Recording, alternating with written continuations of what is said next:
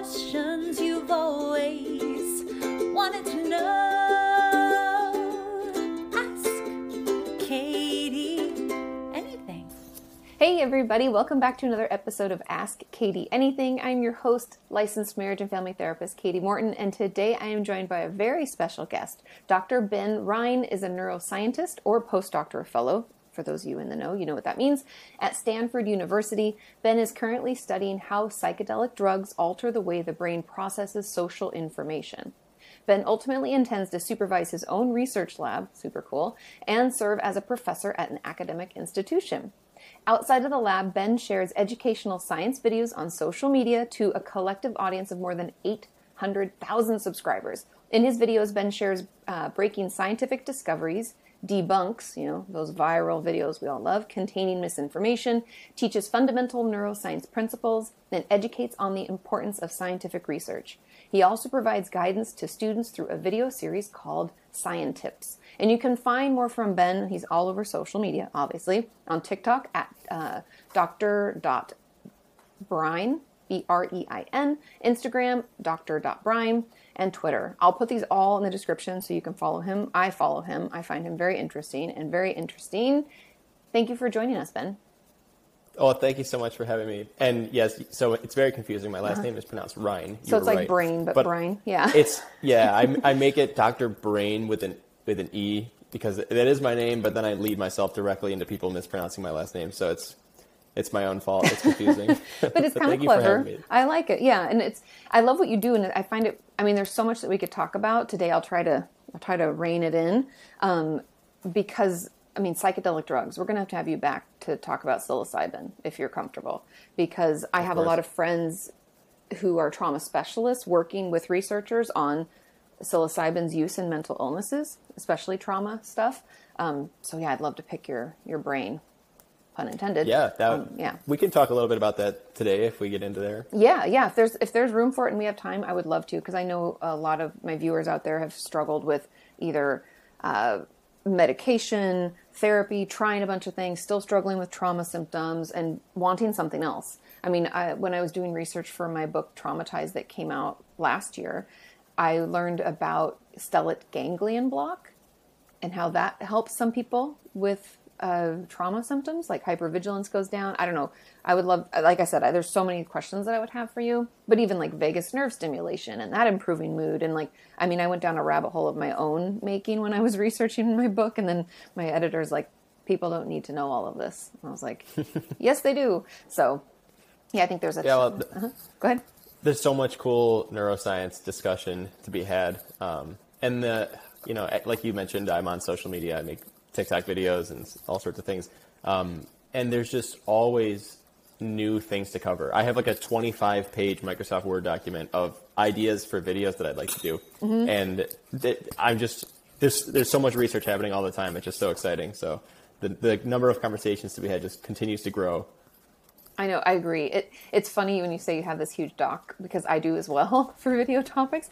And it's funny because when I got into YouTube, this is way back in 2010, 2011, I remember thinking, I'm going to run out of ideas right away. How much could I possibly? And then you get into it and you're like, oh my God. Because I'm thinking broad terms. I could talk about depression. I could talk about eating disorder. But within that, it's exponential video ideas. Right. Yeah. It's once I make a 60-second video on Alzheimer's, that's it. And then it's wait a minute, hold on. There's all these different things to talk about. It's so cool. Yeah. But yeah, it's a lot of fun. It's a little overwhelming. It is all those things. Super fun, super overwhelming. And so, yeah, it kind of helps to just have that list and just check them off and add to it, make your way through. I find it fascinating and I enjoy learning from you. So please keep creating, even though I know there are trolls on the internet and people can be stupid. Hang in there. We need more educators. Thank you. Okay, so if you're not familiar with AKA, I always reach out to my audience and I ask them questions. I let them know that you're going to be on. We have some really great questions, things that I'm interested to learn about, other things I have my own thoughts, and I'm interested to hear your perspective as well. So let's just jump right in with question number 1. This question says, hey, Katie, what happens in the brain when you dissociate? Does it reduce blood flow to certain areas of the brain? What happens in the brain when you do coping techniques? I am really interested to hear what happens with neurotransmitters and blood flow and brain activation when dissociating and when trying to get out of this state. Also, is there any research on the long-term effects of regular dissociation for the brain? Thanks for creating this podcast. They are interesting and eye-opening. And there also was a comment on this that said, also, does derealization and depersonalization impact the brain differently? Lastly, what does it look like on an MRI scan? Is it diagnosable just by looking at the brain waves? Now, I know there's like 5,000 questions within a question, but what happens in the brain when we dissociate? Do we know?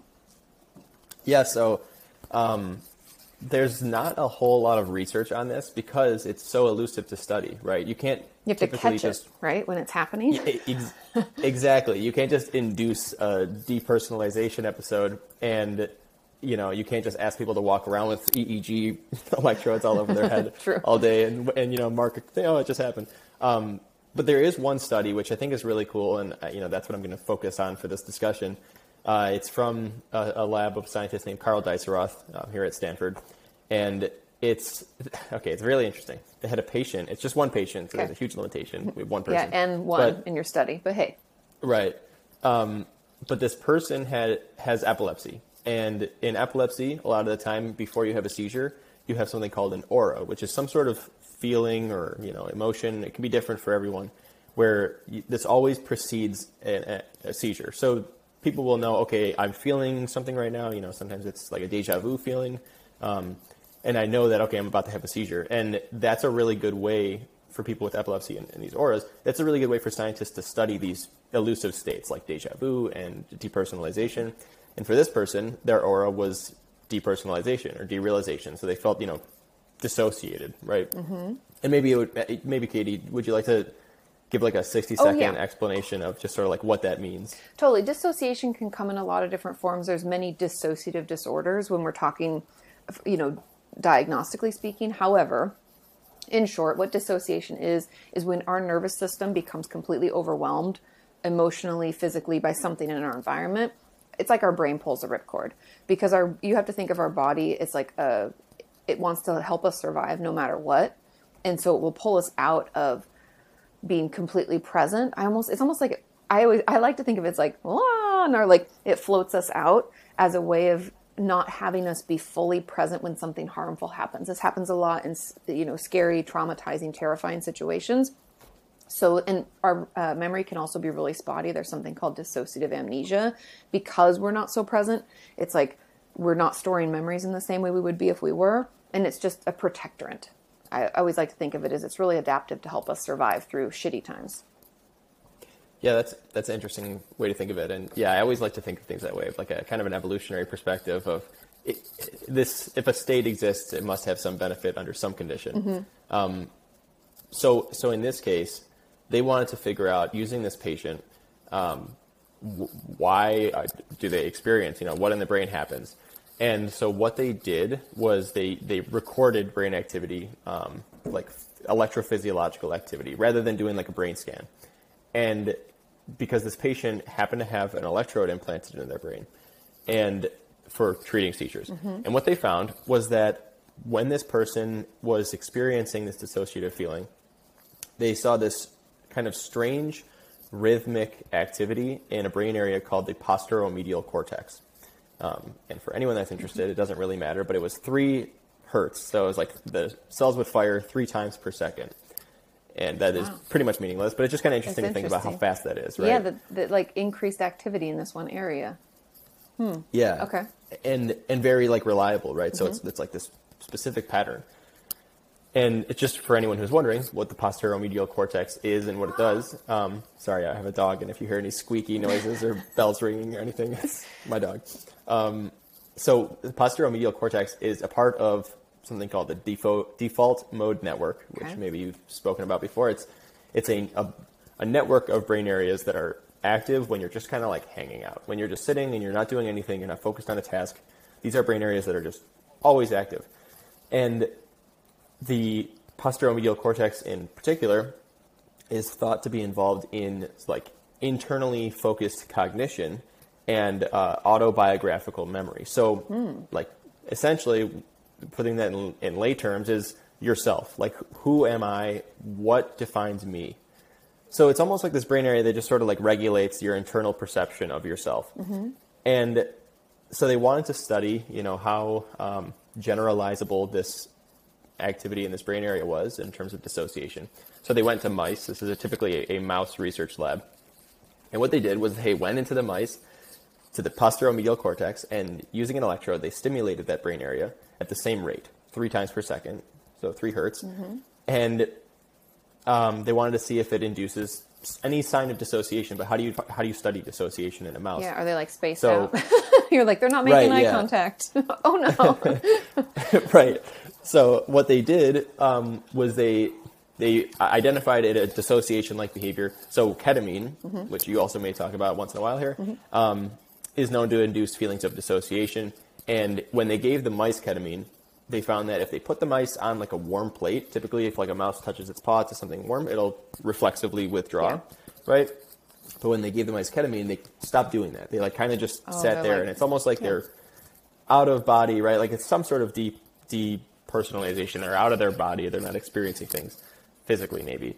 And what they found was that in the absence of ketamine, if they just stimulated that brain area, the same rate that they saw in the epilepsy patient, the mice would stop reflexively touching or pulling away their paw. Interesting. And they use that as sort of an argument that this one signature of activity in this one brain area is sufficient to induce a feeling of depersonalization or derealization in the mice. So I think that is such an interesting study. Yeah. There may be others out there. I'm not really familiar if there are. I think that's the most like mechanistic neurobiological study out there, and that one's pretty recent. It just came out last year. Oh wow! So it seems though that this some sort of weird activity, abnormal firing in this brain area that just like regulates your perception. Yeah, it like removes us from self a little bit. That's so interesting because I think my brain would have jumped to assuming that there was like some lack of activity in a certain part of the brain, not extra activity. You know what I mean? So that's so fascinating that there is a part of almost like what I would call like our lizard brain. It's kind of just like our very base level, keeps us alive, does things at a base level, that would be more active. That's fascinating. Yeah, and it gets into a whole bunch of neuroscience questions that are like, first off, three firing, self-firing, the self-firing 3 times per second sounds like a lot, but maybe that's less than normal. Yeah, maybe it's Who usually knows? like 10. I don't know. Yeah. Yeah, I mean, I would say that it's probably more, but more importantly, it's like this rhythm. It's like it's a very regimented firing pattern, whereas normally it's, your brain is responding to things and there's all sorts of signaling occurring, and the patterns of activity are not so like clear and patterned. But it's also, this one brain area is thought to be involved in this, but it could also be connected with a lot of other brain areas that are involved in various other things. So maybe the increased activity in this brain area is actually reducing activity in another brain area. Oh, yeah. Through like a downs. So I always think about like the brain as a network, right? Yeah. Well, it's like you think of it almost like, it's a network, but it's also, think of it like a big corporation, and each part, like, oh, you're in HR, you take care of this stuff. Oh, you're in the financial department, you take care of this, right? We each have our roles, and I'm sure it gets even more like, I don't know what the word I'm looking for, but like smaller, more broken down than just like your cerebellum is responsible for, balance. That's why when you're drunk, you stumble around. Or like your prefrontal cortex is like, it's a planner. It helps you organize, put together sentences and thoughts.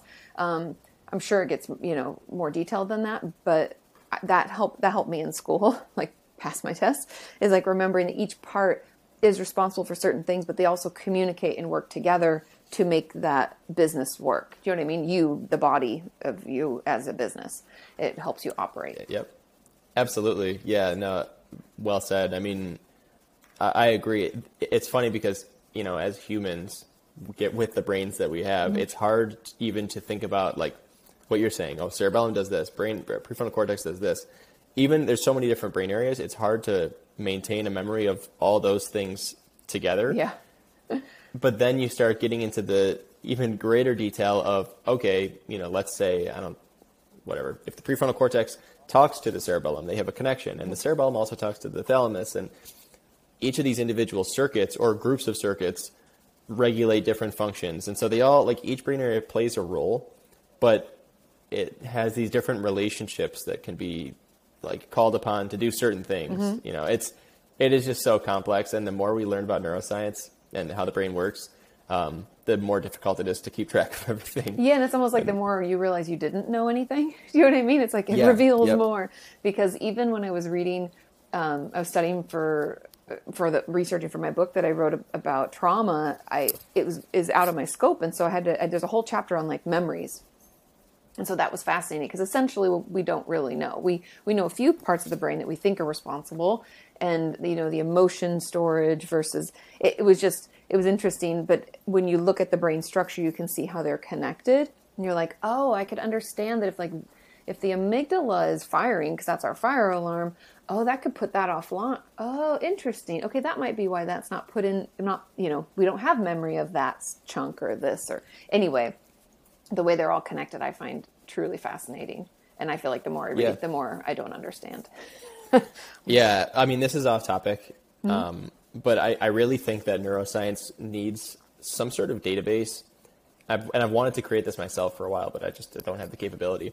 A database where, like, just imagine a diagram of a brain, and it's like every known connection between different brain areas that we know of. Yeah. And then it's like, okay, what if we what if we found in some sort of disease that the prefrontal cortex is less active? Let's just turn down a dial a little bit. Now, what's the resultant changes in all these attached brain areas and connected brain areas? We'll make this one go increased, and then what will that one do to this? And just have, like, a computational program that just, like, does all these calculations for you. And that would be so much easier to help us understand why certain neurological conditions present with the symptoms that they do, because we may be able to detect the strongest change in this brain area, but the actual effect might be a totally different brain area. So totally. If anyone out there wants to do that, please do it. Well, and I wonder if AI will help us out with that too, because it could, like, cull information, and then it's almost like you have a brain you can play with to say, like, oh, I want to do this, what happens? And then that would as someone who understands the need for research on animals but doesn't always like it, that would mean that we wouldn't have to do that, and that would be great. Do you know what I mean? In some ways. Yep. We'd probably still have to do some in order to learn enough to set this up, but that's interesting. That would be cool. So if anybody out there wants to do it, go for it. I absolutely agree. And this also, you've shared me with the questions that we're going to discuss today. This isn't one of them, but we could talk a little bit about the efforts that are being made to replace the need for animals in research, in neuroscience research. I agree with you. There is a need, unfortunately, for animal research because a lot of questions just can't be asked, like the ketamine study I just described. But it's also, like, a lot of times it's very important research, and so if you'd like, we could go down that rabbit hole. If not, we can move on to the next question. We'll do it maybe at another time when we have more time to talk and go down that. But yeah, like I said, there's just so much I could talk to you about. But there was one more chunk of a question within this, and it said, so we already answered what happens in the brain when you dissociate. Does it reduce blood flow? It sounds like no. It's just one area is a little bit more stimulated. Then there was a question on top of it that said, what happens in the brain when you do coping techniques? Now, as a non-neuroscientist, my guess would be your amygdala calms down. Your limbic system is, like, somewhat soothed. Would that be correct? Yeah, I'm not sure. I don't know how much research there is on this. By coping technique, can you give me an example of a coping technique? Exercise. Okay. I know that's probably not a good example, but that's one of them. But, like, journaling would be a coping skill, or even talking with a loved one or therapist or someone. Yeah, I mean, speaking sort of... general. Yeah, just kind of guessing, really, not referencing any literature for this. I would think, when you're kind of deep in any emotional state, whether that's fear or anxiety or something like derealization, I feel like you just need to kind of, like, snap your brain out of it. You need to, like, pull your brain into a different mode of activity, right? It can sort of get caught into these patterns. And I feel like that's what really is happening. It's almost like you're kind of refreshing your brain and pulling it out of that pattern and sort of going back to maybe that default mode network that I talked about, where it's just a baseline, your brain exists, you're alive, you're staring at the wall, thinking about your day. That's just kind of like a reboot it almost. And yeah, like exercise, breathing techniques, things like that, I think are really helpful for kind of like allowing your nervous system to like get a grip on itself and be like, let's relax. Because, you know, everyone deals with stress, and I find that those things are definitely extremely helpful for pulling out of those states. No, totally agree. And our nervous system can be like a runaway train. You know, it gets started, and then as the symptoms build, it's like they build upon themselves. It's like, oh my God, my heart is racing. Oh my God, I think I'm going to have a panic attack. It'll, you know, and we can do this like, we just like spiral into a pit of despair like real quick. And coping skills can help slow, if not stop, that process and give us a chance to at least like, okay, you know, more like in a way like solution focused, like what can I do to feel better? Or what could, you know, and I think often if we don't take those beats or do some coping, then we'll just, you know, panic attacks, dissociation, we'll just be trying to, like, our nervous system will do what it can. And that's not always the best. Not to say our nervous system doesn't know what's best, but it's just protecting us. It's like back down to that, like, animal instinct. It's just doing what it can to help its person survive. It doesn't really think so much about, like, you know, this might really bite us in the ass in 3 years because we didn't really process it. It's like, we must survive. That's its only task, you know? Right. Yeah, and it's funny because when you're experiencing those sort of runaway train moments, it's important you can lose control, right? Your brain, it's this kind of ongoing debate of neuroscience of like, do you control your brain and your body, or does your brain control you and your thoughts? Like who is the real master? And in this case, it's like posteromedial cortex, sort of like autobiographical sense. It's funny because it allows you, by like honing in on that, like, okay, it's going to be okay, let me get a hold of it. It's like you're taking control of your brain instead of allowing your brain to take control of you. Yeah. You know, and I feel like that's empowering, and that allows you to be like, let me breathe. This is going to be okay. I'm in control, you know, the situation and myself. So, but I think that's such a fascinating idea. It is interesting even just to think about like who's in control. I mean, my knee jerk is like, it's 50-50, but I don't really, I mean, that's just my opinion, you know, it has no basis in fact or research or anything like that, because I could never, as a therapist, I believe in we have the power, but that doesn't, it's got to be 50-50 because we still have like that animal instinct or whatever we want to call it. Like we talk a lot about like lizard brain and lizard, like it's like you're just that bare bones survival type of stuff that happens. And so there's going to be that, but then we get to decide how we react. You know, it's, if we react or if we respond to it, like how do we manage? Because I know personally I can be like enraged or really stressed out, maxed out, but on the outside I can be like, you'd have no idea. And that's not necessarily something I'm proud of, but it's helpful to get through something until I can do something to deal with it. Do you know what I mean? Yeah, absolutely. Yeah. So many topics to talk about. I know. I'm like, and it's also going back to that. So I'll make one more comment on this, and then we can move on. But it's also context dependent, right? If you're in the woods and you're just kind of walking around, enjoying the breeze and looking at flowers and stuff, you're fully in control. But then if a bear jumps out at you, one moment later, you're absolutely out of control. You're not making that decision of what am I doing right now. No. Your body and your pupils dilate, so you can see better. It pumps, you know, adrenaline, blood. You don't have to go to the bathroom. It's like, that's not important right now. Or it's like, we really have to go. Let's go now because we got to get moving. Like so many things just happen without any consent from you. Right. And you probably dissociate in that moment, not only because it's like, I'm out of control. And then afterwards you kind of wake up and it's like, hey, I'm alive. I made it out of that bear. Wait, there was actually a bear? Like, that's crazy. And then you like come around to it, which is why all of us, from like the after effects, want to talk through it. It's like our initial reaction to try to like process what happened. As we come back to it, we're like, oh my God, can you believe that happened? No. Ooh. And we like try to, and it's our way of trying to piece together what took place so that we can like deal with it, like process it, roll it away into our memory bank. Interesting. But fast. The brain is fascinating. so much out there. So much out there. Okay. So I think we answered all of that about dissociation, what happens in the brain. I find that fascinating that there's a little part of the brain they think through that, one N and then a follow-up with the mice. But I had no idea. Again, I would have, like the person who asked this question, I would have assumed there was like a lack of activity or a lack of blood flow or waves, or, I would have thought it'd be a lack of. So that's really fascinating. Yeah. Okay. Question number 2 says, hello, Katie and Dr. Ben Rein. I'm curious to know more about neuroplasticity and what someone with complex PTSD can do to strengthen memory and learning skills. I'm a survivor of childhood sexual abuse, and I find it difficult for me to memorize and retain while I'm studying in school. Any advice? And then there's also a comment on this that asks about like, how does neuroplasticity itself work? From what I've heard, the pathway signal changes. How does it change? What affects these changes? So neuroplasticity.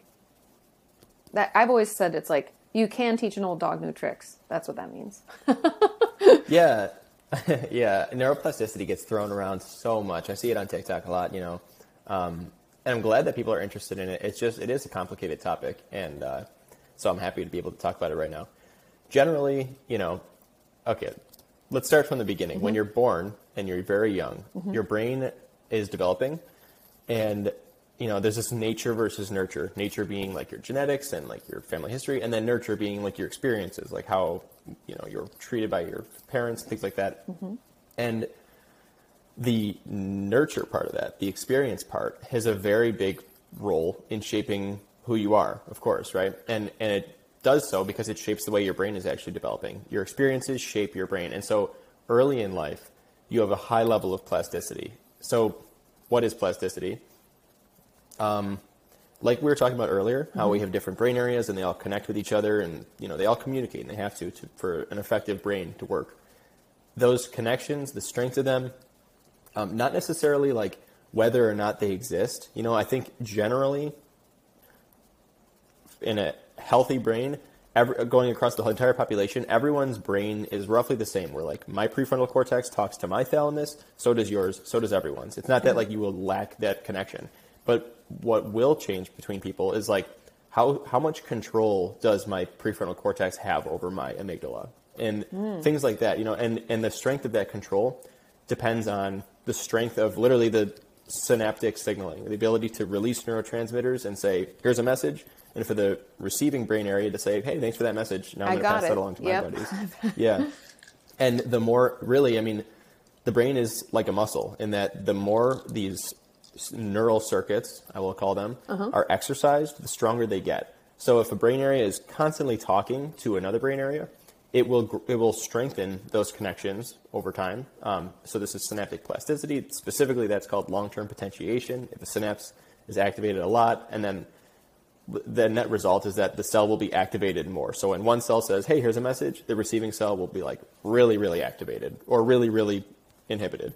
Gotcha. So overall, defining neuroplasticity, it is a change in the strength of brain connections with their repeated use. Gotcha. So it's almost like, I've described it in the past. You can hate this analogy because you either love it or hate it. But I always think of like our brain as almost like a balloon filled with sand, and these messages as like marbles.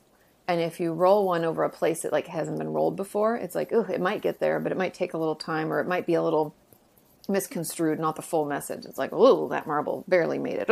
But then if we've been rolling that marble for a really long time, it's a really deep rut, and it's like, I know this. It's like a highway. I can I fly right over there and I do that thing, and it's gone. The message is received.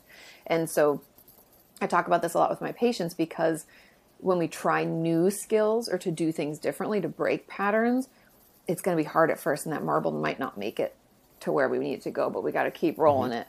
And it's like we might need to like bumper bowl it, right? Like make sure it gets there, try it again, and it'll slowly get faster. Is that?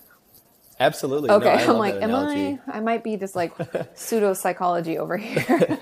No, I think it's important that I think everyone listening to this already knows that we don't actually have marbles rolling around in sand in our brain. That's what they say. You lost your marbles. I'm just kidding. They don't. They're everywhere. No, yeah, but no, that's a great example, a great analogy for it, because that's exactly right. Just like like I was saying with the muscle, you go to the gym and you want to do bicep curls and you try with 15 pounds and you're like, oh my gosh, I can't do this. But then you keep doing it and then eventually you're able to do 20 pounds, 25 pounds. That's just how your brain is. And so what I was saying is when you're developing, there's a high level of plasticity because it must, right? You need to learn, your brain needs to learn to shape itself based on what you experience. That's important for survival. That's why your brain can do it. But as you grow into adulthood, the level of plasticity that your brain has tapers off. And essentially by the time you're, senile, I don't know. Let's the say 85. level of plasticity. Yeah. Sure. The level of plasticity is like almost null. I mean, at that point you're like, your brain cells are starting to die too. So, interesting. Okay. Yeah. So plasticity is, kind of this downward trajectory over time. But there are ways to increase plasticity temporarily. One of those ways, which I'm not encouraging anyone listening to do this, but science is observing this, is things like psilocybin, psychedelic mushrooms. Oh, gotcha.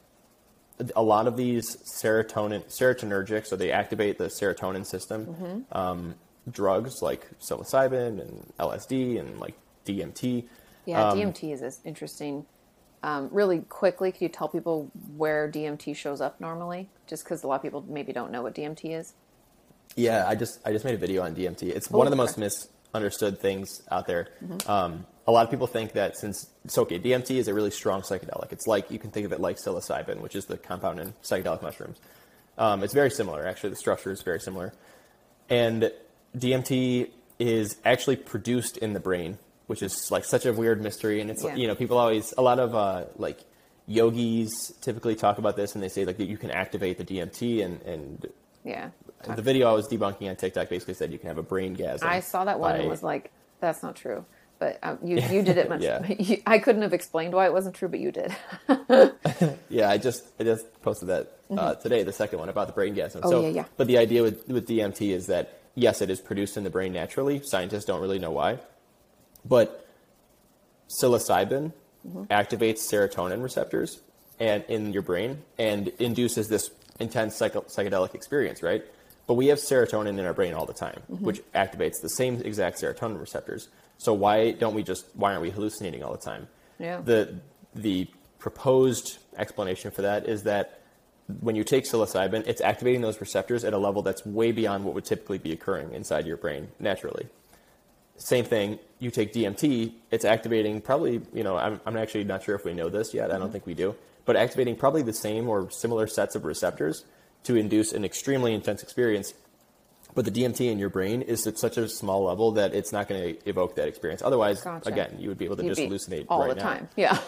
But it's typically, DMT is thought to be produced in the pineal gland, which is this tiny little gland, but it's also been shown that it can be produced elsewhere and in the brain. And in rats, there's a study where they actually remove the pineal gland and showed that the rats have just as much DMT in the brain. Oh, interesting. So it's coming from somewhere else too that can like ramp up production if one of the factories goes offline. How interesting. Yeah. Okay. That's very cool. Yeah. So back to neuroplasticity. Yeah. So these agents, things like DMT and psilocybin, have been shown to evoke like massive neuroplasticity. Maybe that's, I don't know, maybe a psychedelic neuroscientist would be like, hey, don't say massive, but it evokes plasticity, right? And that is thought to increase sort of cognitive flexibility. So you can kind of think of when you're young, you have an experience. Let's say you go to the grocery store and you're trying to buy a candy and the person behind the counter yells at you really, really badly, right? That'll hurt you and that'll really stick with you for a while. You might have sort of a PTSD if you go to the grocery store. You might be nervous about talking to the cashier. Those things really impact you versus if you go right now, let's say you're 30 years old, you go to the grocery store, someone yells at you, you're like, what a jerk. Yeah. It might bother you for like an hour and then a couple of hours and then, next day you forgot all about it. You're not as plastic. And so the ability for that experience, any experience, to impact you is essentially, I would, generally talking, is greater when your brain is more flexible to adapting. So you can kind of think of... Interesting. Sorry, continue. Yeah. You can kind of think of like taking psilocybin. I like to use it of like, if you have like a hat or like whatever, a piece of plastic, and you hit it with a blow dryer and it gets really flexible, you know, and then maybe you put it on your head and you bend the hat to how you want it, and then it cools down and it stays where it is. Yeah. Right. So that's sort of like, it's like you're increasing the plasticity It's like we're warming temporarily. it a little bit. Yeah. Yeah, and it's allowing it to become malleable, and whatever occurs during that period, you know, if you're shaping the hat, if you fold the hat in half, it's going to be folded in half or closer to that. If you take psilocybin and you have a really deep experience and you kind of confront some internal traumas, you might be able to kind of like take those physical structures, maybe even in the brain, and like kind of like reshape them a little bit and kind of alter your perspective on things that might be damaging to your mental health. So that's where the therapeutic utility seems to lie. Yeah, because I mean, a lot of times my patients will get stuck up, even my viewers write in all the time about feeling kind of like hung up on certain parts of their trauma, and the fact that like I can't forgive myself, like the shame spiral part of it. I can't forgive myself for my participation in this because of the abuse, or I can't, I still love my abuser. I can't let go of that. You know, there's this weird, there can be these like kind of like walls or struggles to kind of push past, or like I can't talk about this chunk of my trauma without dissociating, so I'm not able to process it because I can't even stay present. It's so, you know, overwhelming to my system. I get completely dysregulated. I could see psilocybin then allowing us to maybe do that, or in another way, because my friends who've done magic mushrooms in the past, I haven't, but you know, I'm no judgment on anybody. I was a total nerd, afraid of drugs and my brain doing things nobody knows. But back in the day, some of my friends would say that like they had a good trip and it like helped them like see a thing in their life in a new perspective. Like they're like, I had such clarity. Oh my God. And yeah, so that's almost like what we're hoping to trigger. Yeah, exactly. And for Wow. things like PTSD, right, you can address specific traumas, maybe, you know, and we're kind of off the topic of the question, but Yeah, sorry. I do that a lot. It's so interesting. I mean, come on. I'm hoping anyone interested in this question is interested in this answer, even if it's indirect. But yeah, the thing about these trials is that, you know, we're not talking about people taking psilocybin and sitting on their couch and watching Netflix, right? We're talking about you're doing things. Purposeful trip. It's psychiatrist guided. You know, you have you're screened first to make sure that you're not predisposed to psychosis, because a lot of these agents can induce psychosis, which obviously you don't want that to happen for someone, especially if they have PTSD or something. They're already, you know, it's already they're trying to better themselves. Yeah. So they're screened, and then actually what happens during the trip, and they do trip, it's not a microdose, they trip. They put on headphones and play some music that they like. Sometimes I think they usually put on like a mask too, and they really ask the person to go deep internally and to really just kind of have an introspective experience.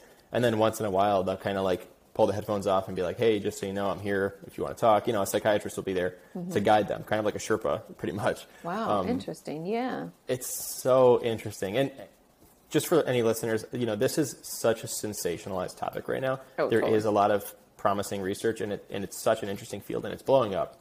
But I do want people to know that, you know, the limitations, there are limitations to this, right? Yeah, and like, it's still early days. it's not, you know, it's like we're still learning about it, but it's great. I think it's hopeful, especially for people out there who feel like they've tried everything. Like, I mean, even in my practice, I had a patient who'd been like inpatient. She'd tried EMDR. She'd tried all different kinds of medications. Nothing could, not eradicate, because that's not really the word I'm looking for, but help her heal from the intensive trauma she sustained as a child. And so having that be another option is exciting, because you're like, oh my God, there's hope for me. And I think it's cool that they're at least able to research it. And I think there's only a couple states. Is it Colorado and California that allow the research? Is that it? I'm not sure actually, but that sounds like it. I mean, you're in California. I had to pick two places. I know. We're doing it here. We are doing the research here at my lab, actually. That's super cool. It's really cool. But yeah, so getting back to, you know, assuming that the person who plasticity and kind of, you know, how can we increase plasticity? Aside from taking psychedelic, you know, agents, one thing that's really good for increasing neuroplasticity in adults is exercise. There's already, you know, a lot of known benefits to exercise, of course. But it's actually pretty incredible. There are studies in those with depression, major depressive disorder, where they have them do exercise. You know, some patients exercise, some patients don't. And first off, exercise pretty reliably, from what I've seen, improves symptoms, so improves mood. And very interestingly, if they do some sort of fMRI studies, I haven't really looked deep into this literature, so I can't talk too much about it. But it changes brain activity, essentially. It restructures the connections between brain areas. So like certain brain areas are more active, some brain areas are less active. And that implies that there is neuroplasticity occurring, right? That these changes are, or these connections are changing in their strengths. And that in and of itself is neuroplasticity, right?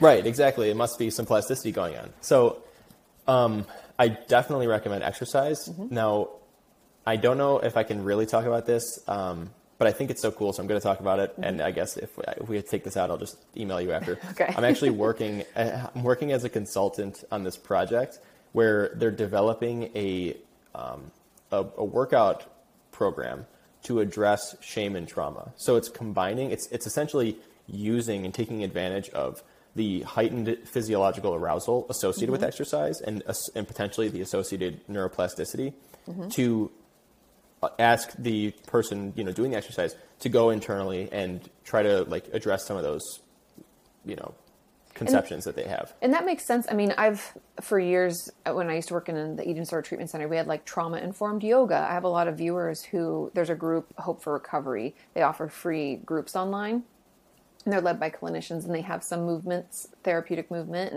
And I'm even working on a program with my friend Cheryl Burke, who's a dancer. She's been on Dancing with the Stars forever, if anybody's wondering why that name sounds familiar. And movement through therapy. So I totally see that connection, and I could understand why it would be so helpful. It's fascinating that it's neuroplasticity, and it makes sense because as someone who's an avid yoga person, I try to do yoga at least 3 times a week. And because I create for a living a lot, or I'm just doing research and kind of in my head and trying to make sense of information and things, if I feel stuck, sometimes I'll just go do yoga in other part of the house, and then I'll be it'll clear things up for me. And I've never really given it much thought other than the fact that we know it's good for us and blah, blah, blah. But it's probably helping. I'm trying to roll a marble into a new location and my brain's ugh, it's doing all this heavy lifting and I'm tired and, and then you do that and it's oh, I got this. We can do this. Yeah.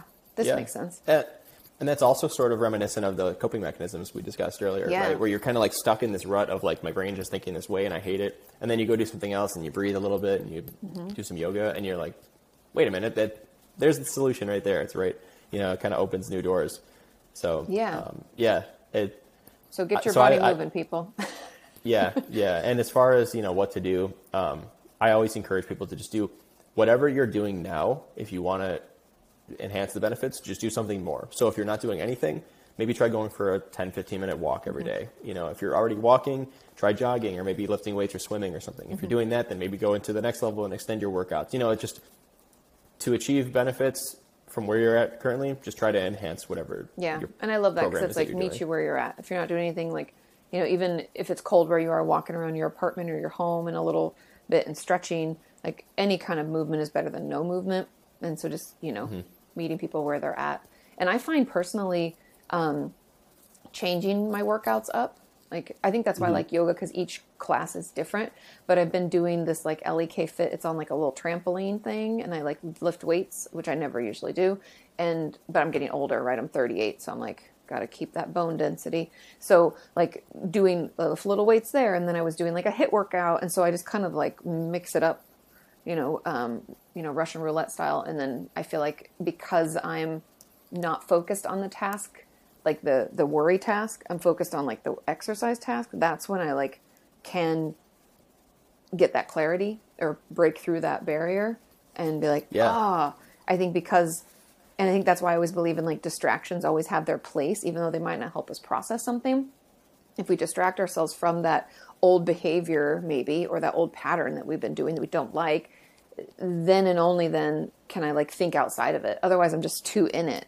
It's when I'm sure you do this too when you're writing, I can feel really stuck and I'm I don't know how to get this point across. I'm fuck, so frustrated.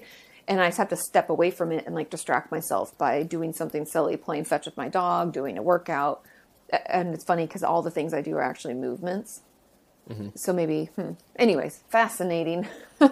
Yeah. And also I should clarify, like it's unlikely that if you're writing and then you decide to go out for a walk or something like that like while you're walking, suddenly your brain just like melts into this plastic that can like do. Oh yeah. Like, no. I don't want listeners or viewers to misunderstand that it's more so that, like reliably exercising and, like I said, it doesn't have to be sprinting. It could be walking, but doing something daily is generally going to maybe increase your overall plasticity and make your brain more amenable to changes and flexibility. Okay. So. Gotcha. Yes. Agreed. And there's also no magic moments. I don't want people to think that I like go out and then like have these epiphanies. It's more like I've been doing all of this work on something and I just can't think of a solution, or I can't think of how something connects or how I want to word something. And then I'll be like, oh, that could work. And then I go back and like do the rest of the work.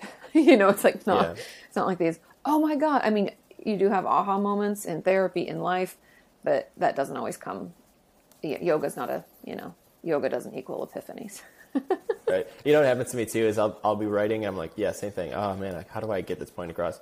And then I'll leave. And I'll be like, there it is. Yep. And I'll go sit down on my laptop and I'm like completely lost it again. Like I need to go back and do what I was doing once more. Totally. I used to, I also have that before bed, and I keep notes on my phone of thoughts. Sometimes they make sense, sometimes they don't. But if something pops up, I'm like, oh my God, that's perfect. Then I'll like jot it down, because otherwise it's lost forever. And in the morning or later, I'll be like, oh, what was that? And I just cannot, the recall is not there. Oh yeah, 100%. I always, just to anybody, general tip, take notes of everything. I have like 100 notes on my phone. Same. Of like, I'll write down like things to do, ideas for videos, whatever, the appointments. But I also have just like, if I have like a really deep insight, if I'm just working and I kind of take a break and like something just hits me, then I'm like, whoa, I never thought about my life before this way. I have a note of insights and things like this. It's, mine's called thoughts. There you go. Yeah, exactly. Just write everything down. I love journaling, and it's kind of like our form of journaling. Journaling doesn't have to be, Dear Diary, today I did. It could just be bullet point thoughts of things that pop up and things you realize about yourself, your life, or your situation. Mm-hmm. So I want to walk through this question, make sure we got it all. So they're saying, okay, we talked about neuroplasticity a lot, and they're asking what they can do. We talked about that to like strengthen memory and learning skills. So I recently did an interview on the podcast with Dr. Jalal, and he works at Cambridge, and he specializes in sleep paralysis. And I learned something interesting, and you can probably speak to this a little bit too, Ben, but I don't want to put that on you. But I want to just bring this up so people, if you didn't hear that episode, you hear it here. He found through his studies that the deep sleep that exists right before a REM sleep. So if you guys don't know, there's like stages of your sleep. I've talked about how important sleep is because it's when our brain like essentially does housekeeping. It's like, we don't need that Spanish we learned from 4th grade. Get rid of it. Put it in the trash. And I loved Inside Out because they did a great job of showing how like things just get sloughed off and they're like fall into that abyss. Remember her like was her imaginary friend fell in there and you're like, no, but like she wasn't using him. She was growing up and it wasn't necessary. So unfortunately, I'm sorry, he had to go into the bin. And so our brain does that every night. Anyway, Dr. Jalal was saying that like when we have traumas, a lot of times deep sleep doesn't happen. We can have nightmares, flashbacks, things that wake us up. A lot of you told me you struggle to fall asleep, stay asleep. All things sleep related can be like a total shit show. Therefore, that deep sleep is often not being achieved. And then my brain goes into, of course, memories are going to be hard to form because you're not getting that time to like clean your brain, to put things into narrative story. I mean, there's a lot of ways that things our brain does while we're at rest to kind of help us process what took place that day. And like, if we're doing the inside out model, turn it into the marble and roll it away to long-term memory. If it's not getting that opportunity, it's almost like our brain is just a mess, right? It's got like bits of things that we don't need and like form little chunks of memories here and there that it doesn't know which day they're associated with or where they came from. And so I would assume, going back to this person's question, if we as a child suffered sexual abuse, sleep might be something that's difficult for you, and it might be making memory formation and recall really difficult. Not to mention that we know depression affects that deep sleep, and not to get too one thing to the next, but then my brain goes to, well, of course, then concentration difficulties would be one of the like key symptoms of depression. And so all that to say that another thing that you could try to do if you're trying to improve these things would be to work on your sleep hygiene. And I have an older video, I think it's like 5 tips for better sleep is what it's called. So it's called 5 tips for better sleep, Katie Morton on YouTube, and it can pop up. I walk you through, I'm sorry, no animals in your bed. Everybody, I got a lot of hate for that, but I'm just telling you, they move around, you move around. People don't sleep as well when there's other people in the bed. But getting our sleep hygiene back in order, one of the easiest things you can do is try to sleep and wake around the same times. Anyways, all that to say that I think if we could work on improving our sleep, not medication, not melatonin, just regular trying to sleep, then I think based on what we know, memory concentration should improve. What do you think, Ben? You have my 100% support on all of that. I have my dog sleeps in my bed with me, and I think it's the sweetest, cutest thing ever, but my sleep quality is absolutely worse. It's a price I'm willing to pay. I've adapted, but yeah, sleep is so important. I would not be able to do what I do without all the sleep I get. I aim for like 8 to 9 hours every single night. If I need 9. I get less. Yeah. I know 7.5 is like what the average, we should be getting, but like I'm a 9, like a solid 9. And then I'm like firing on all cylinders. But then anything less than it's like, just the ratcheting down of my functionality that day is just. Yeah. It's like, you might as well, if I get like 7 hours and 15 minutes, like might as well have just stayed up all night. Like I feel like I'm going to die. Same. I can't function. It's not going to work. I'm like, it's just not coming to me. It's unbelievable, actually. I mean, to consider how little that is, like 7 hours versus 8 hours, it should make no difference, but it makes a huge difference for me. Maybe it's all in my head. Maybe I'm like, I see the number. I'm like, That's what I wonder too. I've been trying to focus less on how much sleep I get and how I feel, because Dr. Jalal also said that if we wake feeling rested and refreshed, that's the best indicator for how we're going to do that day and how we're going to be able to process and form memories and concentrate and all of that. And I was like, so it's almost that like 50-50, right? It's like how much of what our brain really needs and then what we actually tell ourselves about it. Do you know? It's like how much control do we have over it? Yeah. Yeah. I mean, especially if you wake up and you're telling yourself today's going to be a bad day. I mean, you're definitely not getting off on the right foot. But totally. Regarding the nightmares and everything, by the way, side note, I guess, we may want to, I would much rather talk about sleep and this stuff for a few minutes and like maybe cut out like 1 or 2 of these other questions, so we can get there when we get there, I suppose. But so regarding this idea of nightmares and trauma and depression, the reason I became a neuroscientist was actually because I had a terrifying nightmare. It was so scary that I woke up and it legitimately caused me to reshape my entire life. I immediately changed majors, changed my whole life trajectory. And that happened to me once again more recently too, where I also, just such a bad nightmare. So I've always been so interested in nightmares and dreaming and sleep and the purpose of dreams. And just the other night, I was laying in bed falling asleep and it just hit me. I was like, this has to be the purpose of dreaming. So, obviously we know that dreaming and sleep, of course, is important for memory consolidation, like you're talking about. But one of the biggest questions is like, why would we have a nightmare? If dreaming or sleeping is so incredibly important for so many functions, why would we be built with the ability to like mess it up? Right. Wake up disrupt your sleep, wake up with tons of adrenaline. What's the point? There must be some, like I said earlier, if it happens, there must be some benefit, or maybe there was a benefit for it at some point. My suspicion, and I'm so excited about this theory. I actually looked it up. Someone already proposed this in the scientific literature. That's always how it is. I'm like, aha! And then they're like, damn, somebody figured this out. I'm like, Nobel Prize coming my way. And then I like look it up. Oh. But yeah, so the idea is nightmares give you the opportunity to simulate threatening experiences. So if you're existing, thousands of years ago, and saber-toothed tigers live around you, and you're at risk of being attacked by a saber-toothed tiger, you don't want to wait until that happens to figure out how you're going to act during that experience. So a nightmare gives you the opportunity to fight that saber-toothed tiger in your dreams and, feel like, kind of prepare a response. And so it makes sense that you would once in a while have a dream about something that is deeply threatening or scary or concerning to you. So, and it also is really interesting because years ago when it was more survival based, like what the example I just gave, now, in general, most human beings are not really concerned about their survival on a daily basis. Americans, let's say myself, we are fortunate enough that the things we have to worry about are like humiliating, embarrassing things. So it's funny that nowadays, when you look at humanity, the most common nightmares are things like being in public naked or like losing your front teeth, things that could humiliate you and change your public reputation.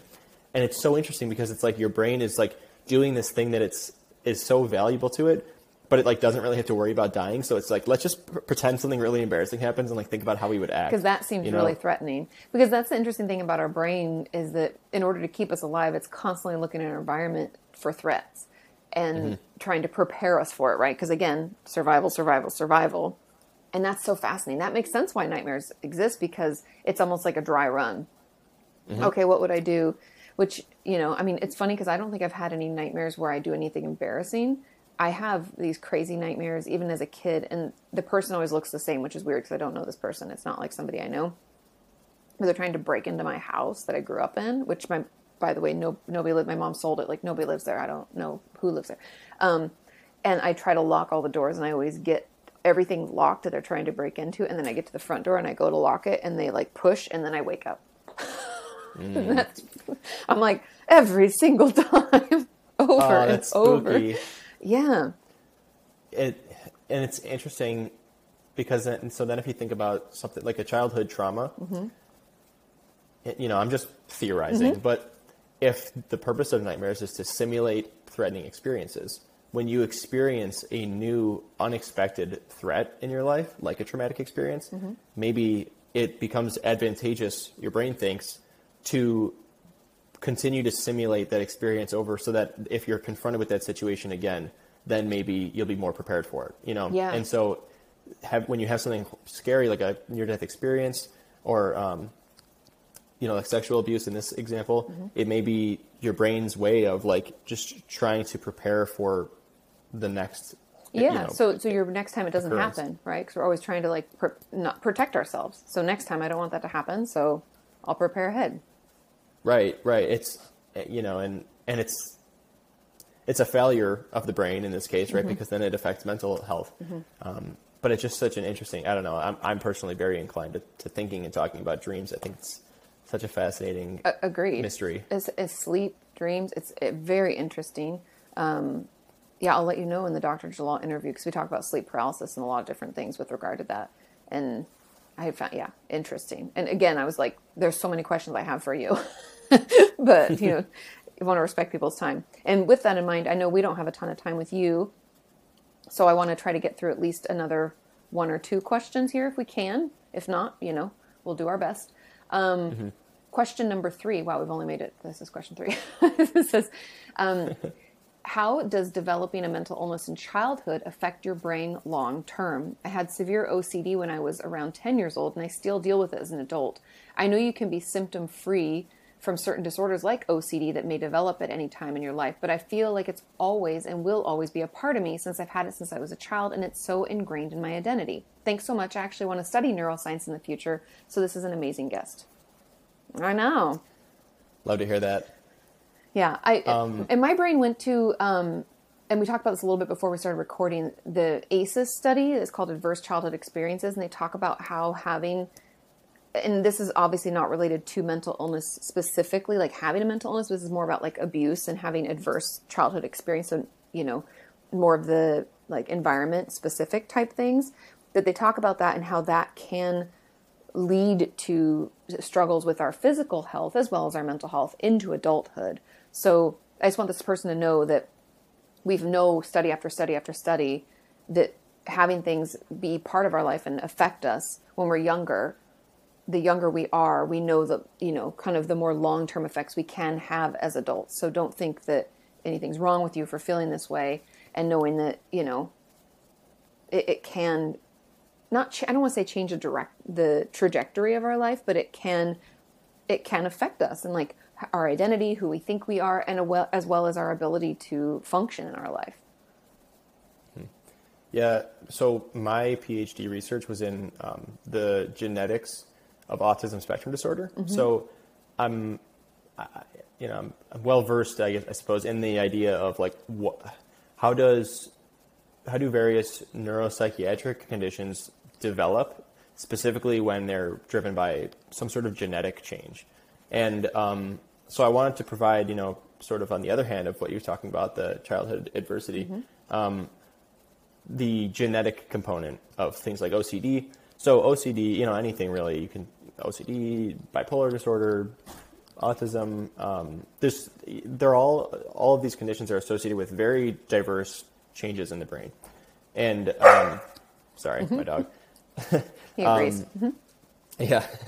So if you're born with a specific genetic mutation, right? Let's say you have a gene that is really important for like those synapses, those connections between brain cells and between brain areas. Let's say, here's my synapse. Yep, your synapse. You have a cell who sends a message and a cell who receives the message on this side.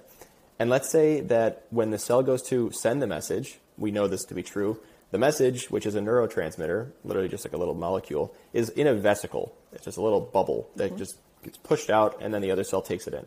So let's say you have a gene mutation in... Genes are essentially blueprints for physical proteins, and that bubble, the vesicle, is a protein. So if you have a gene mutation in that vesicle that carries that specific neurotransmitter, then when your cells try and signal that way, the vesicle is not going to work properly, and it's going to end up not being able to transmit that message appropriately. And if that vesicle, whatever that gene, is specifically involved in signaling in a certain brain area or a certain type of signaling or whatever, and that whatever that is associated with maybe attention or social engagement or anxiety, whatever, that is how you will end up with whether it's autism or OCD or ADHD. So you can kind of, hopefully after that quick explanation, you can kind of imagine how a specific genetic mutation, which you can't control, you're born with it, can change the way that your brain functions, maybe in a permanent way. Or if it's not permanent, it might change the way that your brain responds to experience in early life. Just the way you take it in, right? Because you're gonna, it's like we have lenses in a way that we're gonna see things through. And if you have like an OCD lens, you're going to look at things from a more anxiety-driven space, right? Or how that could play into maybe some of your obsessions. Like if we're obsessed with checking the stove, let's say, a certain number of times to ensure safety, then we're going to view the world maybe more as an unsafe place, or that there needs to be more checking to ensure that we're okay. Yeah, that totally makes sense. Yeah, and I'm going to use autism here as an example for this. This is sort of a theory, whatever, so... just kind of an idea. I'm not saying that this is actually true, but let's say, for example, like I was talking about the plasticity in the brain when you're young, right? You have an experience. Let's say you're engaging in repeated social experiences. You're going to elementary school, you're playing on the playground, and those experiences are activating certain parts of the brain. And with each experience, you're learning new things, right? You're learning that, when I pushed that kid, they didn't like it. And when I said this thing, it got kind of a weird response. You kind of learn how to socialize. But if, let's say, you have a specific gene mutation in a part of that process in your brain. So when you're learning those signals, when your brain is signaling to take in that experience and learn, that process is maybe not being able to occur properly because of that genetic mutation. Yeah. Then it may affect your sort of like social acclimatization, right? And so whether or not that's relevant to autism or something else, but I just want to use that as an example to explain how genetic change, which is nature, right, and the nature versus nurture, can interact with nurture to change the way your brain develops. And that's something that a lot of people, I think, don't really consider. And so in this case, I had severe OCD when I was around 10 years old, the question says, and I still deal with it as an adult. Your brain goes through various developmental periods, right? And if you have an experience that alters the way your brain's functioning, or a genetic mutation or something, some genetic change, it may alter a certain period of that development, and your brain may function differently. But then as it goes through the next stage of development, some of those changes might be kind of become more flexible or covered up, or other brain areas might sort of compensate. So it's possible to experience certain brain states at certain periods of your life, and then they can go away, and they can also appear later. And if you're working on it too, because I know specifically with OCD, the best treatment is actually like exposures, which I know everybody with OCD just cringed, but we find that unlike, let's say like Tourette's, if you hold back from having a tic, then you can go into what's called like a tic attack, where you like cannot help, and you like will tic a bunch. Like, let's say we're trying to hold together for a job interview, and we'll go out in our car and like tic for like 40 minutes. But with OCD, if we put off the compulsion and put it off, we find that then the anxiety, although we feel it coming up and we're like, do it, bad things are going to happen. And we're like, oh, nothing bad actually happened. And it's like we're proving, in kind of to Ben's explanation of like, that's nature and nurture together, then we're taking nurture and we're showing nature, we're like, hey, it's actually not that scary. Don't worry, we're okay. And it's like, we can slowly but surely kind of assuage that fear that something bad is going to happen if I don't check this a number of times. And yes, it takes work. And yes, it takes time to still weed out of our system, because when we get stressed, we're still going to be like, got to do that thing. Because that, back to our conversation, my horrible description of like the marble rolling in the sand, with that rut's still there a little bit, and it knows it. And our brain's like, oh, do that thing. That will make us feel better. And so it might take us a little time, but it can get better. And it can, lessen as we grow older if we keep working at it. Yeah, definitely. That's interesting too. I have OCD, and my OCD is like productivity oriented. Oh, like interesting. My compulsion is like, if someone emails me and they're like, hey, can you do this thing for me? I won't be able to do anything. If I want to sit on the couch and relax and it's late at night, like I can't relax unless I go and reply to that email, because I need to have like the clear headspace of needs to be like out. Nothing to do. Yeah. Yeah. So it results in me being very productive, but again, at the expense of my own happiness. Yeah, totally. Okay, so I know that we're limited on time. So I just want to, for anybody listening, since I hearted some of your comments, I feel like we've answered quite a few of these. There was a question that I had pulled that said, like, from a neuroscientific perspective, what does it mean to fully process things, particularly in terms of trauma? We talked about that a little bit when it comes to like seeing it from a new perspective, allowing ourselves to not be so reactive while we do it, right? And stay present. We talked about dissociation. I feel like in some ways we've kind of answered this. If we can get a chance to have you back on, maybe we'd get through some more of these questions. There was also a person who asked about antidepressants and them not working for some people. Stay tuned, because Ben and I will be doing a video about how antidepressants work. So we will get to that. And then the other question were, okay, out of curiosity, are there any differences or patterns in the brain that occur in people with problems such as eating disorder and self-injury? Do we know anything? Is there any differences there? Is there a quick, I know it's like nothing's a quick answer, but. Yeah, there is, like I was saying about just a few minutes ago, OCD, autism, whatever, bipolar, any of these things, there are a multitude of changes that are detectable in the brain. Which makes sense. And, I think some people are like, oh, I don't like to, like, if I have OCD, I don't like to think about the fact that my brain might work differently than what someone might call but a everybody's healthy brain right? works differently, Exactly. Yeah, and I think it's important to acknowledge and accept that, because like that makes you who you are. I think we're all blessed to have these like brains and be alive and be able to do all the things that we do. And I think, a difference in the way your brain functions is just like, it's similar, like, oh, my hair is brown, right? And like your hair is a lighter color, and like I shouldn't feel bad that my hair is brown.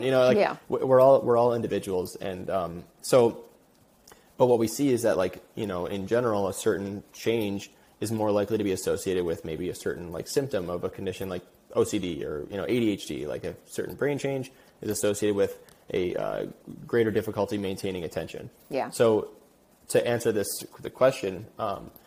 Definitely, yeah. There are a wide range of neurochemical and neurobiological changes. If anyone's interested, I just pulled up a review article. It's by Guido Frank is the first author. It's published in Child Adolescent Psychiatry. Wow, it's a long journal name. Child Adolescent Psychiatry Clinical North America. Holy it's abbreviated, moly. So I can't really tell. Yeah, it's 2019.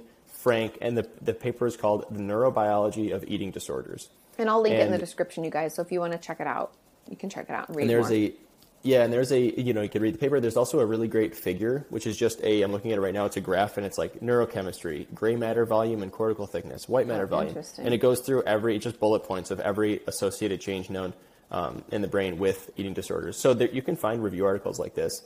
And, if I wanted to go through this, it would take me quite a bit to explain all this. So it's good if you want to read up on it. And don't be afraid, just in general, for everyone, don't be afraid to go and find relevant scientific literature to guide your understanding of certain things. Reading these papers that are review papers, where they're not like testing things, but rather they're just summarizing and explaining things. These are really great resources to get an understanding, because these are the people who study this on a daily basis. They go into their research labs and ask these questions and read the literature, so they know it all, and it's generally acceptably written where anyone can understand it. Yeah. But yeah, this seems like a good review, so okay, I can perfect. That. Yeah, I'll link that in the description. And there was another question that we didn't get to, but we really answered it. I feel like it was about essentially like memory. And I feel like we spent quite a bit of time on memory recall and like sleep and its importance and what could happen if we had traumas and all of that. So hopefully the person who asked that question also feels like we got through that. But like I said, Ben, if we're able to have you back, we will. And if anybody has questions that you felt like, oh, we didn't get to it, don't worry. Hopefully we'll have another chance to ask Ben questions. Also, you can check out his social media, and he answers all sorts of questions. So you can hop over there. Thank you so much for taking the time to be with us. Thanks for sharing your expertise and your brain with us. We really appreciate it. Of course, yeah. And just, again, I do take questions on my social medias. If you give me a question and I think it's interesting and I'm curious about the answer, or I already know the answer, even better. Good news for me. Ta-da. I'll make I make TikTok 60 to 90, 120 second videos, just sort of like summarizing and presenting, like, here's what you should know. And, I put a lot of hours into like reading the background description and stuff, so it may seem like a quick thing, but yeah, please message me your questions or comment them on my videos or whatever. And yeah, I would love to answer some questions. And yeah, thank you so much, Katie, though, for having me on. And I hope this was an interesting discussion for those listening. I definitely enjoyed it. It was for me. Yeah, I enjoyed it too. It made me think. Same. Yeah. Same. Always appreciate it. Well, thank you, Ben. Thank you. About your therapist or vent about your work. You can ask her about your self-esteem or why your feelings hurt. You can ask her why breakups suck or why you've hit a plateau. Inquire all those questions you've always wanted to know.